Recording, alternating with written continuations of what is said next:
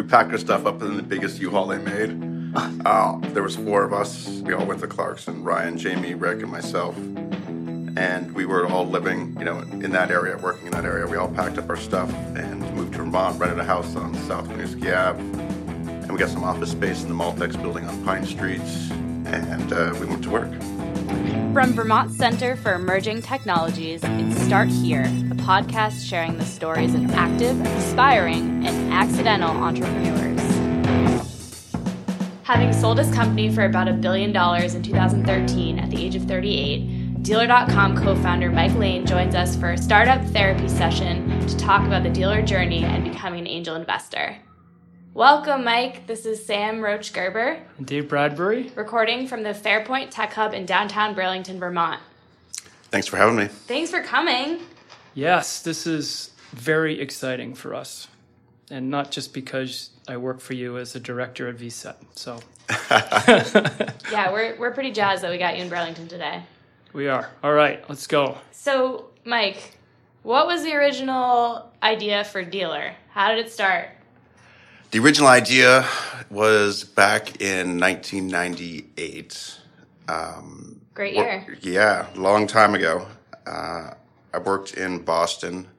I was out of college, and I was driving my 1986 Volkswagen Jetta, which the odometer stopped somewhere around 138,000 miles, and that was 4 years before I bought it. And then I drove that all through college, all over the northeastern United States. And then was commuting to work from southern New Hampshire into Cambridge, Massachusetts. So we know you're a risk taker. Yeah. And you actually got that inspected? It passed inspection, or did you? Miraculously, the thing was a tank. I actually traded it for a backpack to a kid, and he drove it all the way across the country when I finally got rid of it. Nice. Well, we are modeling this program off of Car Talk, so I think that was really apropos. I have such a good image too. I'm ready to go here. So what was the problem, or what that you're trying to solve? Yeah. I'm from Vermont. I grew up in Georgia, Vermont, and I was coming home to visit my parents. And naturally, I was coming to the quick conclusion that dumping $800 to $1,000 into an old Volkswagen a month wasn't the wisest investment with my money.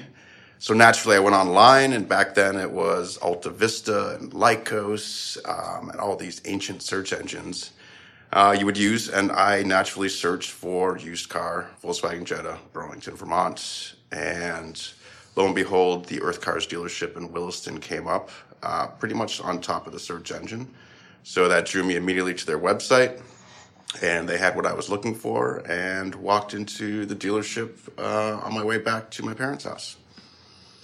So that actually started a conversation with Mark, who's also a founder of Dealer.com, and we kind of hit it off. I was really impressed with the user experience, and that was before the term user experience was even being used in the mainstream. And just got to talking to him and wondered why a little used car dealership in Williston, Vermont was so cutting edge and had such a vision for marketing cars online. And he basically had a vision that he wanted to sell or duplicate his website and sell it to other car dealers. So we got talking, and my background was essentially, at that time, was building a similar system for the banking industry. I worked as a consultant. And he basically asked if I knew anyone that could build a system like that could be sold to other car dealers. So we kept in touch, started trading emails, and the short story is I knew a bunch of people that could build a system like that. I was actually working in the Boston area with a bunch of former graduates of Clarkson University where I went. So we would drink beers at night and on the weekends and hang out and do things. And a lot of them worked in tech as well. So after a few weeks of conversations, I kind of pitched it to them a little bit, like there's a pretty good concept out there. And we started exploring it and having more conversations with Mark. And we ultimately decided that we would moonlight a project for him to see how it would go and build a system. And we did that for a few months. And naturally, as you're going through that process of learning the space and what you're building, you start looking at the competition in the space and start seeing what's out there. And lo and behold, it was pretty bad. There was very few players that were doing anything. The biggest player was, a VC-backed company, and their customer experience was horrible. Essentially, they were giving away 3-page websites to car dealerships. What was it, like AutoWeb or something? It was called Cobalt Group originally. Cobalt. They've changed their name since then. But they would give away a website to a car dealer and then convince them that they needed to have their inventory online, instead of pitching the value of like having an actual inventory online. So Mark had 4 pictures of every car online, the highest resolution you could have at that time. But you could actually see the vehicle, and these guys were really promoting you just need to get online, and that wasn't enough. So I have a quick question. So we talk about, when you have a startup, you're typically either creating something new or creating something better than what's already out there. It seems like this might be a little bit of crossover between the two. Yeah, there's definitely, there's websites out there, there's car dealers out there, car dealers that had websites. So we weren't inventing anything new. It was just evolving that experience of actually buying a car online. So after all that research, we essentially jumped right into, building an actual product. And then a few months more into it, we realized like this could be a really big opportunity. So how long did that take in terms of months to come together with the team? With Mark Bonfigli and sort of the auto retailer experience. You and maybe others had the frustration about owning and buying and trying to sell a car. Was it 6 weeks or was it? Oh no, it was many 2 years? months. Yeah, it was many months. I mean, it's so long ago now. But if I had to, from the first conversation when I walked in there to kind of like when we said let's go, I would say it's probably 6 months. Somewhere around there. That's pretty quick. I mean, yeah, that's a good dating period, right? I mean, you better be careful, right? Figure out the concept, and one day we just, Mark was like, "Do you want to just start a company?" And we all said, "Yeah, let's just do it." So he asked you out then. Basically, yeah. Awesome, yeah. And then what? So what did you all just quit your jobs, move to Vermont, rent an apartment in the North End or something? What? How did that all come about? Well, we did all quit our jobs. We packed our stuff up in the biggest U-Haul they made. There was 4 of us. We all went to Clarkson, Ryan, Jamie, Rick, and myself. And we were all living, in that area, working in that area. We all packed up our stuff and moved to Vermont, rented a house on South Winooski Ave. And we got some office space in the Maltex building on Pine Street. And we went to work. And then I recall when I came back to Vermont after grad school in 1998, looking at the sort of seed investment documents that were shortly coming out. I mean, you raised a seed round, friends and family, or how did you finance this thing? Yeah, essentially the company started, I think, was somewhere around $100,000 in an American Express card. And that pretty much evaporates in about 3 seconds when you start buying servers, software, laptops back then. They weren't cheap. It's $4,000, I think, for a laptop. Then you need rent, deposits, insurance, like all this stuff starts adding up real fast. So that evaporates. So we went out did a family and friends round and collected $5,000-$10,000 from aunts, uncles, cousins, neighbors. And, tech was hot back then. It was, there was the pets.com. There's all this excitement about, how the internet is going to change everything. So we I don't even remember how much it was. It wasn't even a few $100,000 to get us going. Essentially paid ourselves dirt just to get by and basically buy beer, pizza, pay the rent, and keep going from there. And I mean tech was evolving and the internet was the big thing, and I think you guys also had a very relatable problem. Everyone has tried to buy a car and had a hard time doing it online. Yeah, I mean, even now, it's not always the easiest experience. It's gotten a lot better. Part of our model, too, was, we saw new car dealers. They were starting to get online. We thought that the used car dealers weren't online at all. So this was like cherry picking. So you focused on used? So we started on used car dealers. First client was Greensboro Garage in Greensboro, nice. Vermont. We walked in there. The first day they got their website was the first day they got a computer. which was interesting. That's awesome. That was a giant step for an organization like that. How do we turn this on? Yeah.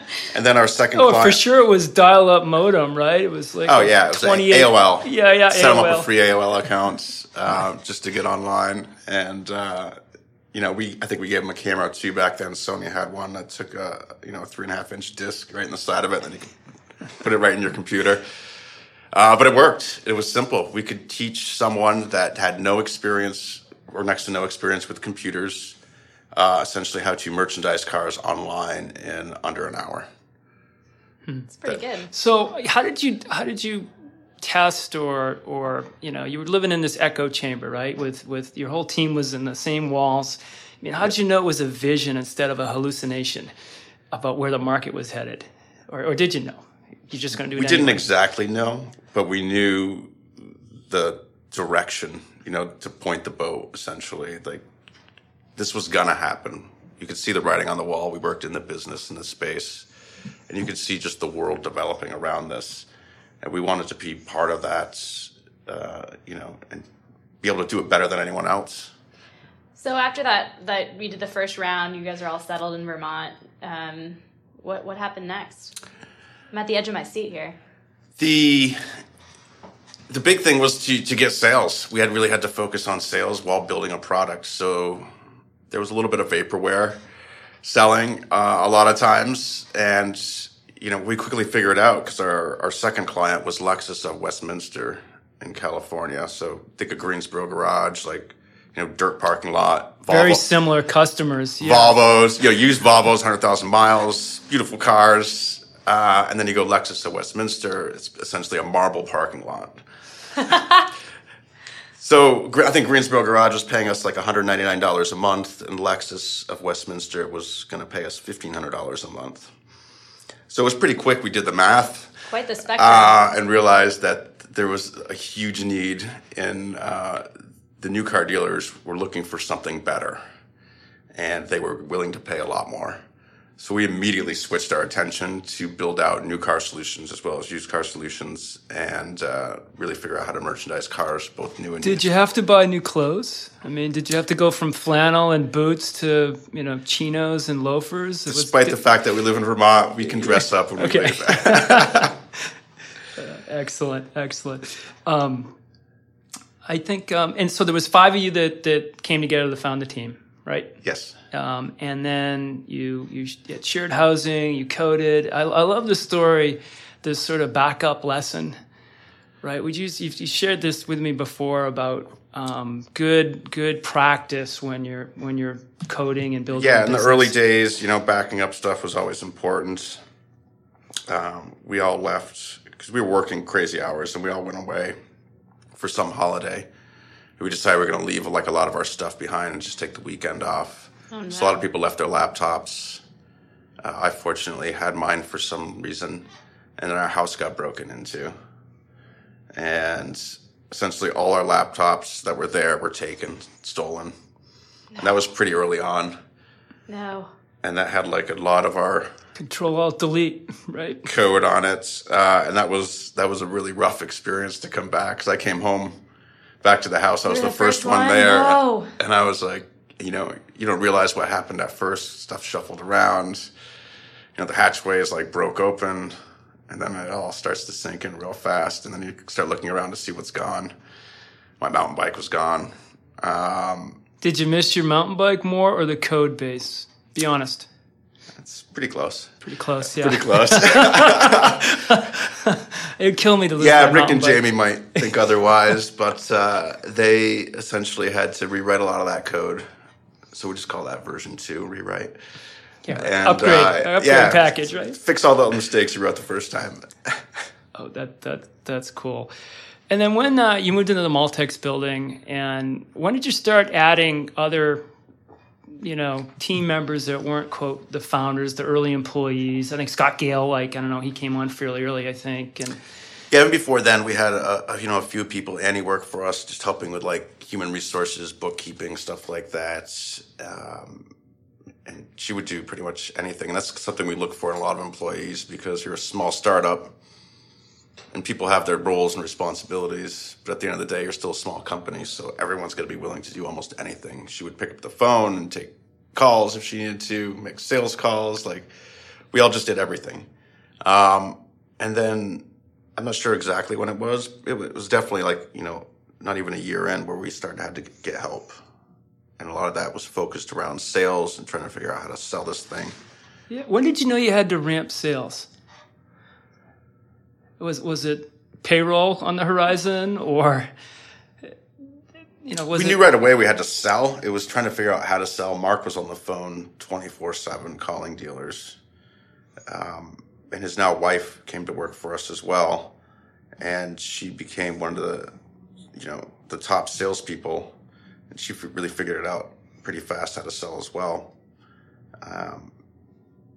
But still, it was a balance. You need a lot of sales early on to really get a company going without needing a lot of funds. And that's kind of the trick and the art of it at the same time, is trying to figure out how to ramp your sales as fast as possible, but also build your code base with limited resources. So. Mm-hmm. And were there any sort of what they would call today, pivots early on, other than the new dealer, used dealer piece, with respect to, some people call it product market fit, but really the sales weren't happening the way you thought because the product you were building was off a little bit, or was it just educating the market on this thing called the web that was happening? A lot of it is education, slowness. We figured out, in our sales cycle, because there's a lot of consolidation that was happening at that time, still happens today. There's one dealership in town, and that guy wants to own a second dealership. And to sell him a website, it was the same amount of work to get two. If you could convince someone that owned 2 or 3 dealerships, and that was a change in focus. So we were offering solutions for dealer groups that owned 4, 5, 6 dealerships. And that way we got 5 sales at once for the same amount of energy it would take to get one. And we really were the only ones that had a good solution in the marketplace for that early on. And that helped us grow our sales even faster. So that was like a good pivot for us.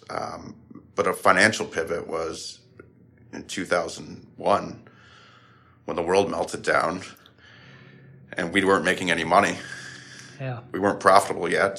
So we were in the process of actually raising a larger round, and we had, big visions of raising $4 million at that time. So we took, road trips, New York City, Toronto.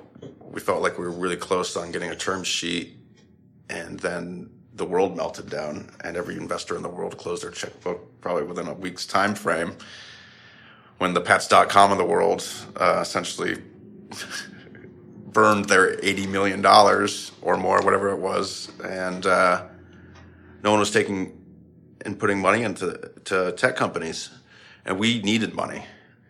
And luckily, we found a few individuals, angel investors, that were willing to give us, a few $100,000 to get through. But they wanted to see a path to profitability, and that's How'd you show that? How'd you give that? Because again, that's not an uncommon request. The audacity to ask somebody, "What's your path to profitability?" Well, we had one. It was just going to be, a few years, because we were going to hire a whole bunch more people, and they basically gave us enough money, I think, somewhere to get around 6 months to get profitable. So it was cutting expenses and everyone in the company selling. Sales. Yeah. You could buy your way out of this, sell your way out of this, essentially. And that's exactly what we did. Did you guys ever miss a payroll early on? We always made sure our employees were paid. We several times didn't pay ourselves. Deferred it, yeah. Yeah, Mark didn't take a paycheck for a really long time. Yeah, well, sometimes that gets lost in sort of the rearview mirror, right? Yeah. About, so far we've heard you had to live together, work 24 hours a day, had everything ripped off, including the prized mountain bike, which I'm still devastated to hear. What was it? Was it Trek, or what'd you have? Yeah, it was Trek. Yeah. And then, had as a group of technologists largely learn how to sell. right? Was that tough to see, sort of someone maybe that was coming out of the coding end of things, learn how to engage with a human and make a sale? For us, I don't think it was that difficult. We all have, kind of open personalities. And Mark, having a great sales background in the car business, knew the space really well. So it was kind of like merging these different elements of tech, SaaS before it was even called SaaS, the car business itself. And selling to car dealers is no easy feat either, because you're selling to the ultimate salesperson. I mean, you're sitting down with owners and they've been selling their entire lives and they don't really want to be sold. But at the same time, you got to figure out how to sell them. So it's a trick in itself to be able to do that. Sell them without selling. Was it a Jedi mind trick to get them to think they were actually selling to you? Well, fortunately, most car dealers want the best. It's for what it is. It's highly dominated male segment, male owned, and it's a lot of it's ego driven too. And they want the best. So we had the best product and the best customer service. And we had a lot of people that were willing to stand up and say that we did. And other car dealers. Good reference accounts. Good reference accounts. Yeah. And sometimes it was the guy right down the road that would give us a good reference because he was selling a different brand. And really that's what helped fuel us was our reputation. I mean, if you have the best customer service and the best product, people typically don't stop using you. And our churn was really, really low. Yeah. So, when we think about scaling businesses in Vermont, a dealer obviously is one of the first to come to mind. What was the hardest part of scaling with your time at dealer? Well, other than having the funds to do it, so after we became profitable, every dollar we made, we put back into the company. And we really didn't go out and try to raise more money. We just grew organically. So after we figured out the financial part, it was really finding the right people, learning how to find the right people, and then scaling the business. And that, there was challenges in space. We had people stacked on top of each other. At one time, we consumed almost half the Maltex building. And we had 100 people, close to 100 people at that time, I would bet, stacked up in there. And observing all fire codes, no doubt. Right. I don't know anything about what you're saying. And, we had to figure out how to put processes in place, learn what middle management was and how it could function great, and how to coach people and really make them understand what our vision was. How did you learn that? Did you bring in some other executives that had been there, done that, or was that later on, or did you, take a course or get a mentor or trial and error? We talked to a lot of people. Those guys that gave us money back in 2001, they ultimately became board members, and they gave us a lot of great advice and pointed us in the right direction, told us that we needed to improve certain areas of the business, and we listened to people. We just really just talked to people, listened to people, sat around, discussed things, and weren't willing to evolve the company. We were willing to evolve the company at every time, and a lot of people are resistant to that evolution of a company. They think change is bad, but we were willing to grow the company and embrace that and figure out how to do it and make changes and mistakes and fix them and move forward. And did the roles change with the founders and stuff? How did they evolve? And or maybe a better question is, what was the last year you wrote code? The last year I actually wrote code was probably 2007. And that seems like a long time ago. Yeah. Like riding a bike. Yeah, I mean, my job, everyone's roles evolved. Mark was the CEO. Rick really headed up tech. I just fell into the operations side of the business. And it was just a natural evolution for us to go into those spots. Ryan and Jamie had little interest in being in management as we started growing. So they became thought leaders in their own right in the company. And they've just recently left as well. But it was just a natural evolution for us. So Rick Gibbs is still, he's the Rick's the last one that's still there right now. And he's running the division for he Cox heads up Automotive. Essentially all the tech for Cox Automotive. So if you think about what Rick does, he's probably influenced how you shop cars more from a technical aspect than anyone out there. He's in charge of, Dealer.com, which has a dominant market share for every dealership in the U.S., but he also now heads up all the back office solutions, even AutoTrader, Kelley Blue Book, anywhere you go to shop online, essentially, he has his hands on that right now. Dealertrack, right? Yeah. Yep. Well, all right, that's good. Good to know we got Rick for some issues when my page won't refresh. So in 2011, there was sort of an inflection point, maybe a big decision with the company. You were coming to about $100 million in sales. It was, if I recall, and Excel came in. You brought a company in as a leading VC in the U.S. here as an investor with a reported $30 million investment. So, what was sort of how come at that point? Why? And was it the bigger vision ahead, or was it maybe just some liquidity for prior angels? Or yeah, I mean, there's just, other than the 2001 event, the next real big event actually happened in 2008. And if you remember what happened in 2008 too, the world was melting down. Right about that time, the largest player in Canada, we had just started dabbling in Canada, and they're called Trader Canada, and they provided website solutions. They ran a portal website as well. They came to us and said that they wanted to use our technology and kind of white label it up in Canada and instantly give us 4,000 more clients. Wow. Which was a giant jump in client counts, and they were willing to do a good deal. And so we just agreed to do that deal. How many accounts did you have at the time? I can't even remember. It's got to be, I think that would brought us to about 10,000, somewhere around there, between 10 and 12,000 clients. So it was a good jump in terms of client counts and revenue as well. And they were so impressed with us that they actually asked to own a piece of us. And we went to the existing shareholders and said, would you like to sell a piece of your stock? And they ultimately bought, I think it was somewhere around 30% off existing shareholders. So after 10 years, let your aunt get her money back. Exactly. Yeah, right. That's nice. And the beauty of that deal at that time, because everything was melting down and everyone was arguing valuations were nothing, we were still able to pull off, I think it was a 40-time EBITDA multiple. 40 times EBITDA?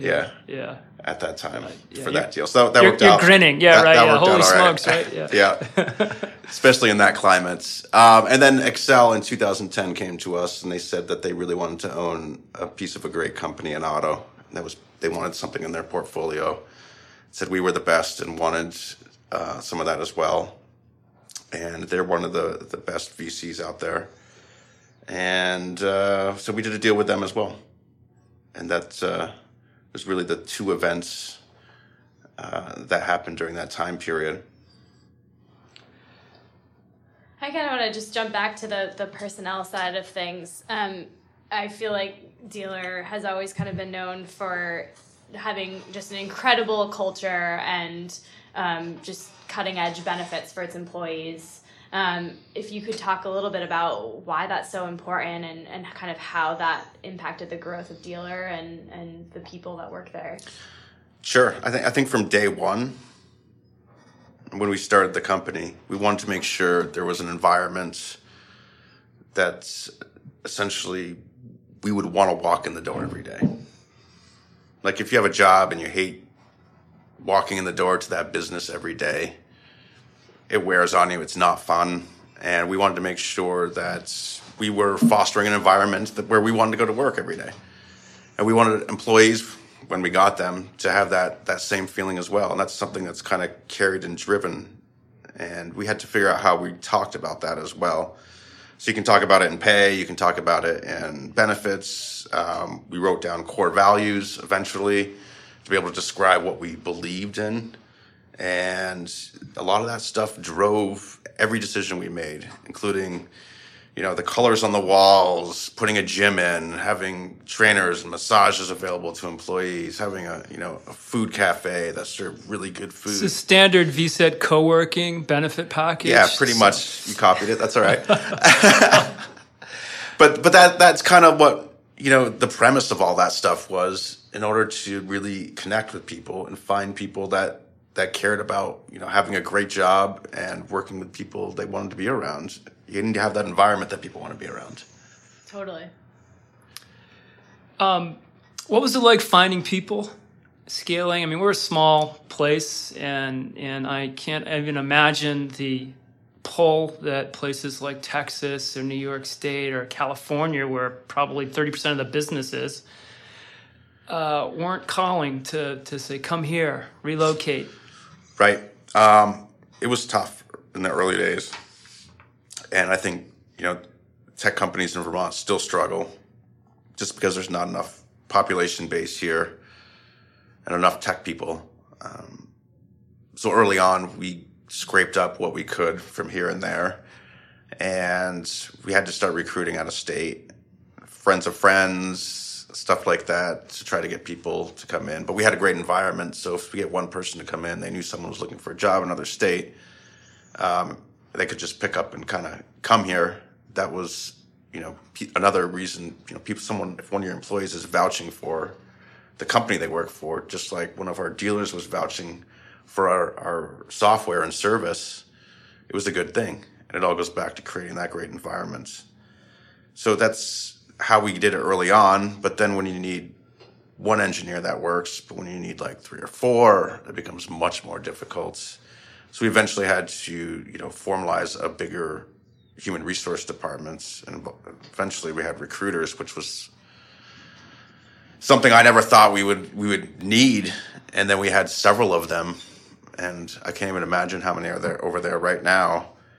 But essentially, yeah, there's people out there searching for people. And we had to figure out what type of people those were. So we would look for people that wanted to move back to Vermont. A lot of times, obviously, we would tap out anyone that was here. Yep. And then we would look for people that wanted to move back to Vermont or back to New England. A lot of times people have families. They've lived in other parts of the country. And then we looked in areas that are like Vermont or like Burlington. It's like a Boulder, Colorado, for instance. Right. People... Easier transition.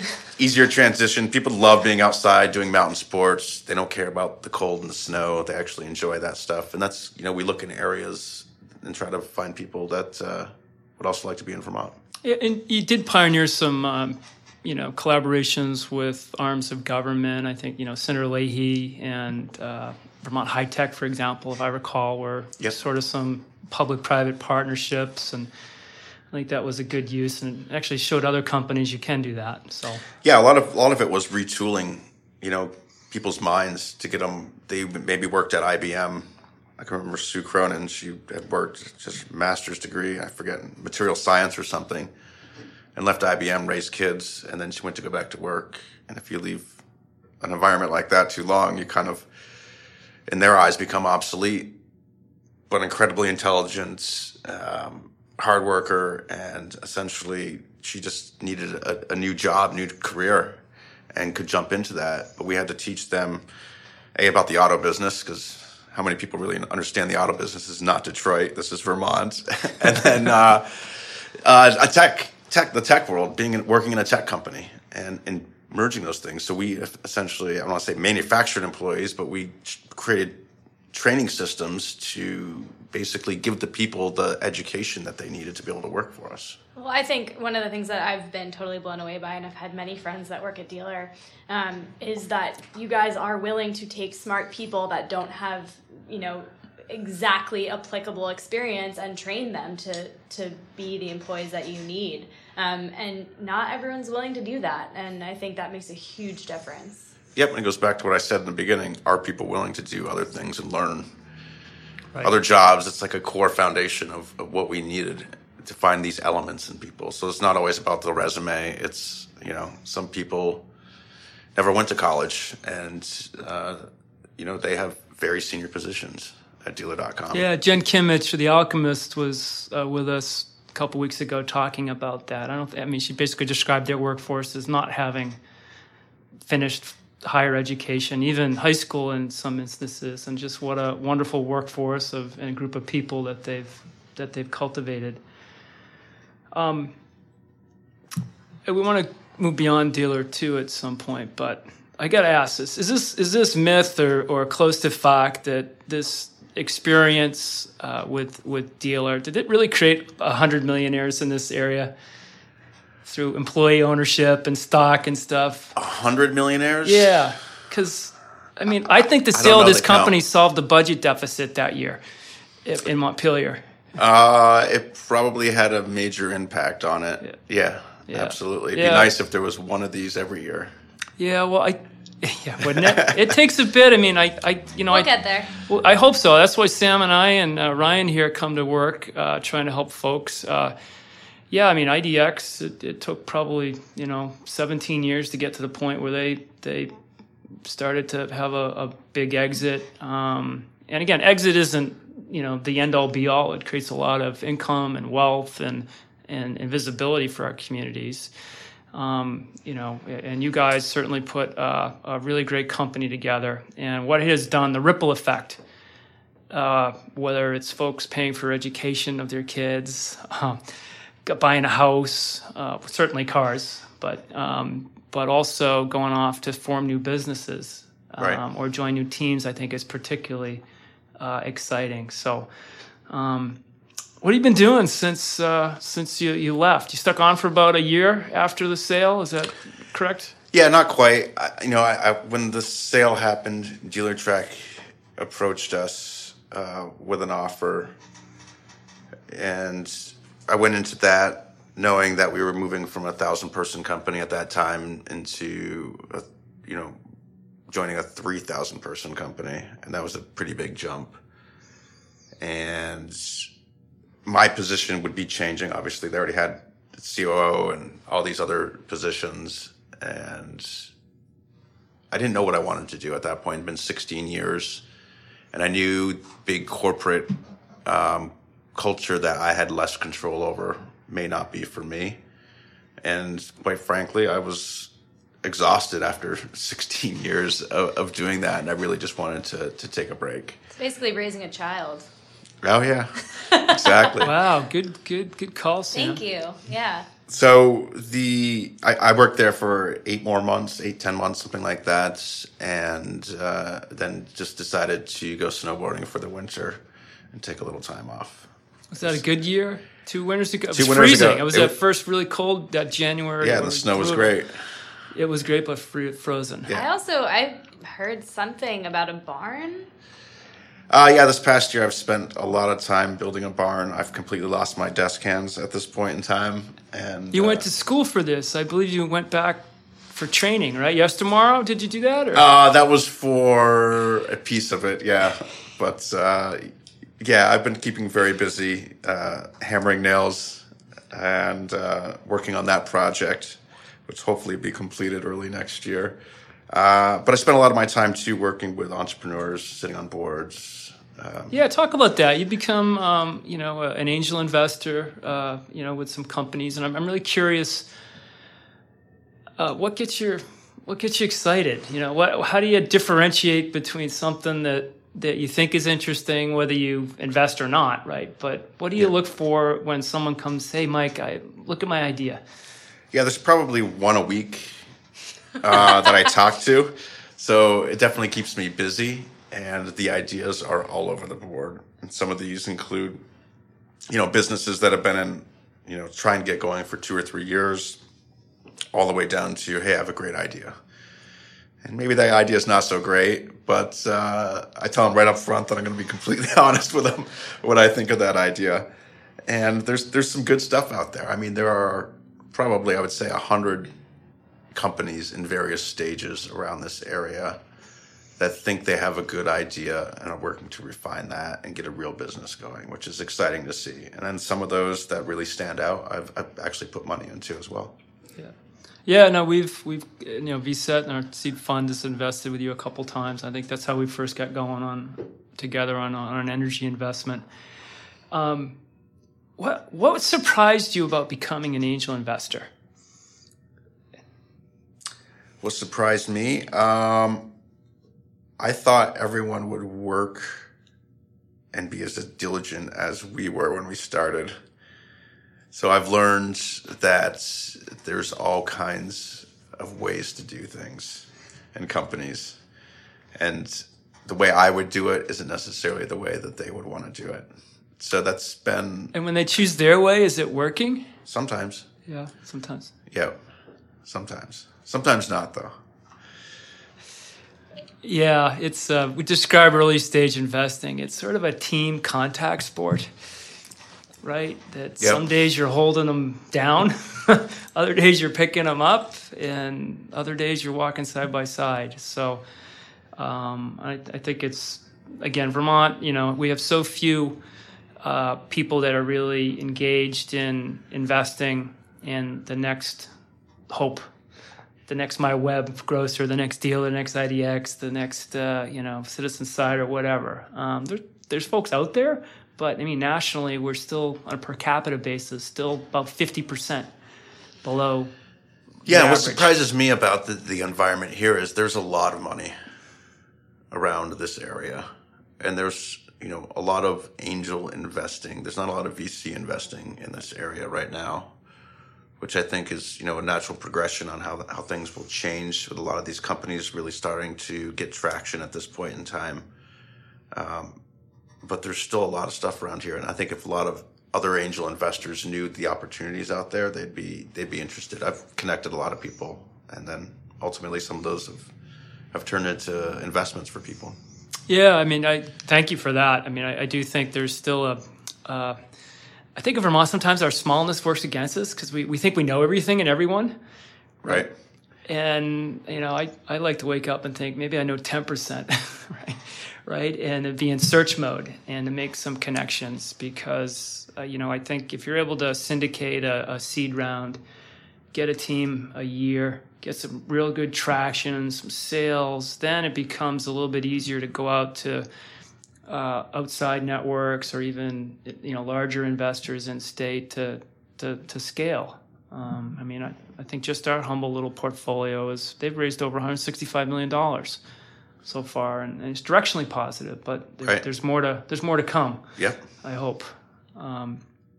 So Mike, you've grown a successful company yourself in Vermont, and you're on a ton of boards.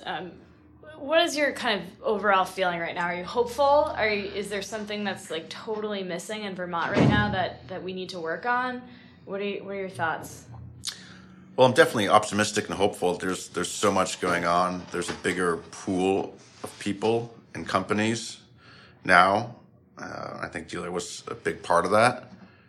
I think the biggest frustration part is that the state doesn't churn out enough developers in its education system.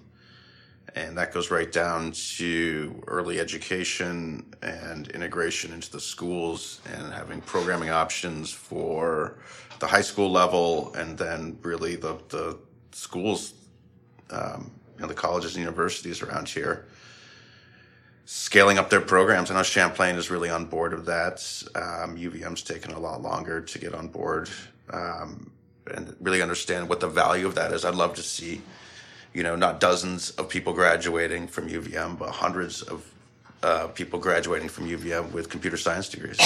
Yeah, I mean, I think a couple of years ago we did research. There's 11 CS departments in the state of Vermont at all these smaller colleges around. And, how do you create density? Yep. Is really the challenge so that companies can meet them, know they even exist, and then maybe provide some local options for employment or internships for that matter. So yep, because I see a lot of companies that have multiple offices that are looking for engineers, people with computer science backgrounds, and when they have an office in Dallas or Atlanta or San Francisco, it's easier for them to find someone there. So they don't put that position here, and those are high-paying, very good jobs that we want here in Vermont. Mm-hmm. And, excluding your own personal investment portfolio for a sec, what other companies around Vermont do you think really have this large scaling potential? You said Citizen Cider. I think they are an organization that has a great product that people love. Totally not a tech company, but the technology that they use and the science behind making cider is really cool, and they're growing. A lot of the breweries around here are just exploding. I've invested in a few of them myself, and it's really fun to see small 5-10 person breweries pumping out products way beyond New England at this point in time and creating great businesses right here in the States. So I think that, although people say it's going to be saturated soon, who knows? I thought it would be years ago. People love Vermont beer, and that's a whole industry that continues to thrive and grow. I think healthcare, there's some companies in the healthcare stuff that are continuing to innovate in the space. And that's, a market that's not going to go away, and it continually changes, which creates opportunity for them in that space. Is there a name or two that comes to mind you think are?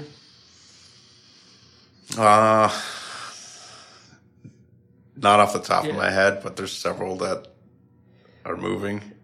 And have you seen? Probably know them, but better than I probably shouldn't talk about, right? Yeah, right. You don't want to jinx it, right? Yeah, that was a bad question. Sorry about that. We don't want to jinx it. I guess too. The reason I asked that is you said earlier, every decade or every 2 decades you need or every week we want a big win, a big wealth creation event, and that's not going to happen here. And it seems like every 10 years, 12 years, we have one of these signature employers have some liquidity, and there's an element of folks in public office and locals that are really fearful that, oh my God, we sold, they're going to leave, right? Which in dealers' case has been anything but. I mean, it's expanded. It's still adding 200 people a year if they can find them. And the challenge has been to sort of take that cycle of 12 years or so and try to compress it so maybe it's 6 years. So you get, if we just doubled this sort of cycle we're in, the benefits of wealth, of new startups, of sort of critical mass can happen. And I don't know what sector that comes from. I don't know where the next four friends are huddled up in some barn up in St. Johnsbury, dreaming it up big, but it's kind of fun to think about that. Yeah, and I don't think necessarily there's the home runs. There's the dealer was a home run. Unfortunately, I was part of that. But there's also the singles that can happen, which we want to happen. Companies selling for $20, $50, $80 million is really good, real. And that's very real. And oftentimes it's those founders are making millions of dollars in those types of scenarios as well. And that's good because a lot of times those get absorbed and they continue to operate and expand in Vermont. And those people that have money now can go off and create new things, and the cycle continues. Or they pay their taxes too. Well, they definitely have to pay their taxes. You're not getting out of that. It's sort of Vermont's business model, right? Personal income tax, right. and through entrepreneurship that's the quickest way, right? So, Mike, any interest in being a founder again? Someday. Maybe someday soon. Oh, I see. He's scratching the itch right now to our listeners. We can't wait. Sounds like it's going to be a beer company, though, right? Or a barn. You're going to be a barn restorer. That would be pretty cool. That would be a fun job, except for when it's cold. Yeah, right. It's been super cold. Well, maybe we'll sort of wrap this up here, and I want to just point out too that I think you're on the board of Spectrum. Yes. Right, and then you've been involved with the Workforce Development Board at the state. Yes. Is that true? So. Yep. Thank you for doing that. You didn't have to do that stuff. You chose to, so good on you. We're all working hard to try to create opportunities for our kids. I've got middle school kids. You do too, yep. as well. And I don't know whether we have shared optimism of the future or shared fear, but at least we're working toward it. Exactly. All right. Well, this takes us to our final question, which has been I've been getting to ask this a lot. Thank you, Dave. You shouldn't have. You ask it so well. Thank you. No pressure or anything. Mike, magic wand. You could change one thing in Vermont right now, today. What would it be? Wow. Anything. Anything? Don't think too hard. Frontal lobe. This is big picture. Anything I would change Anything. in Vermont right now? Yep, snap of the finger. Probably just end homelessness. Homelessness. End it. Nice. Love it. Love it. Particularly with the temperatures going below tonight. Exactly. Totally. Awesome. Thank you, Mike. All right, Mike thanks, Lane, guys. thanks very It was much. fun. Hope you'll come back again soon. Sure. This has been Start Here with Sam and Dave, podcast sharing the stories of active, aspiring, and even the accidental entrepreneur. A series made possible by the Vermont Technology Council and Fairpoint Communications. Follow us on Twitter at VCET, that's VCET. Thanks for listening. Now let's get back to work.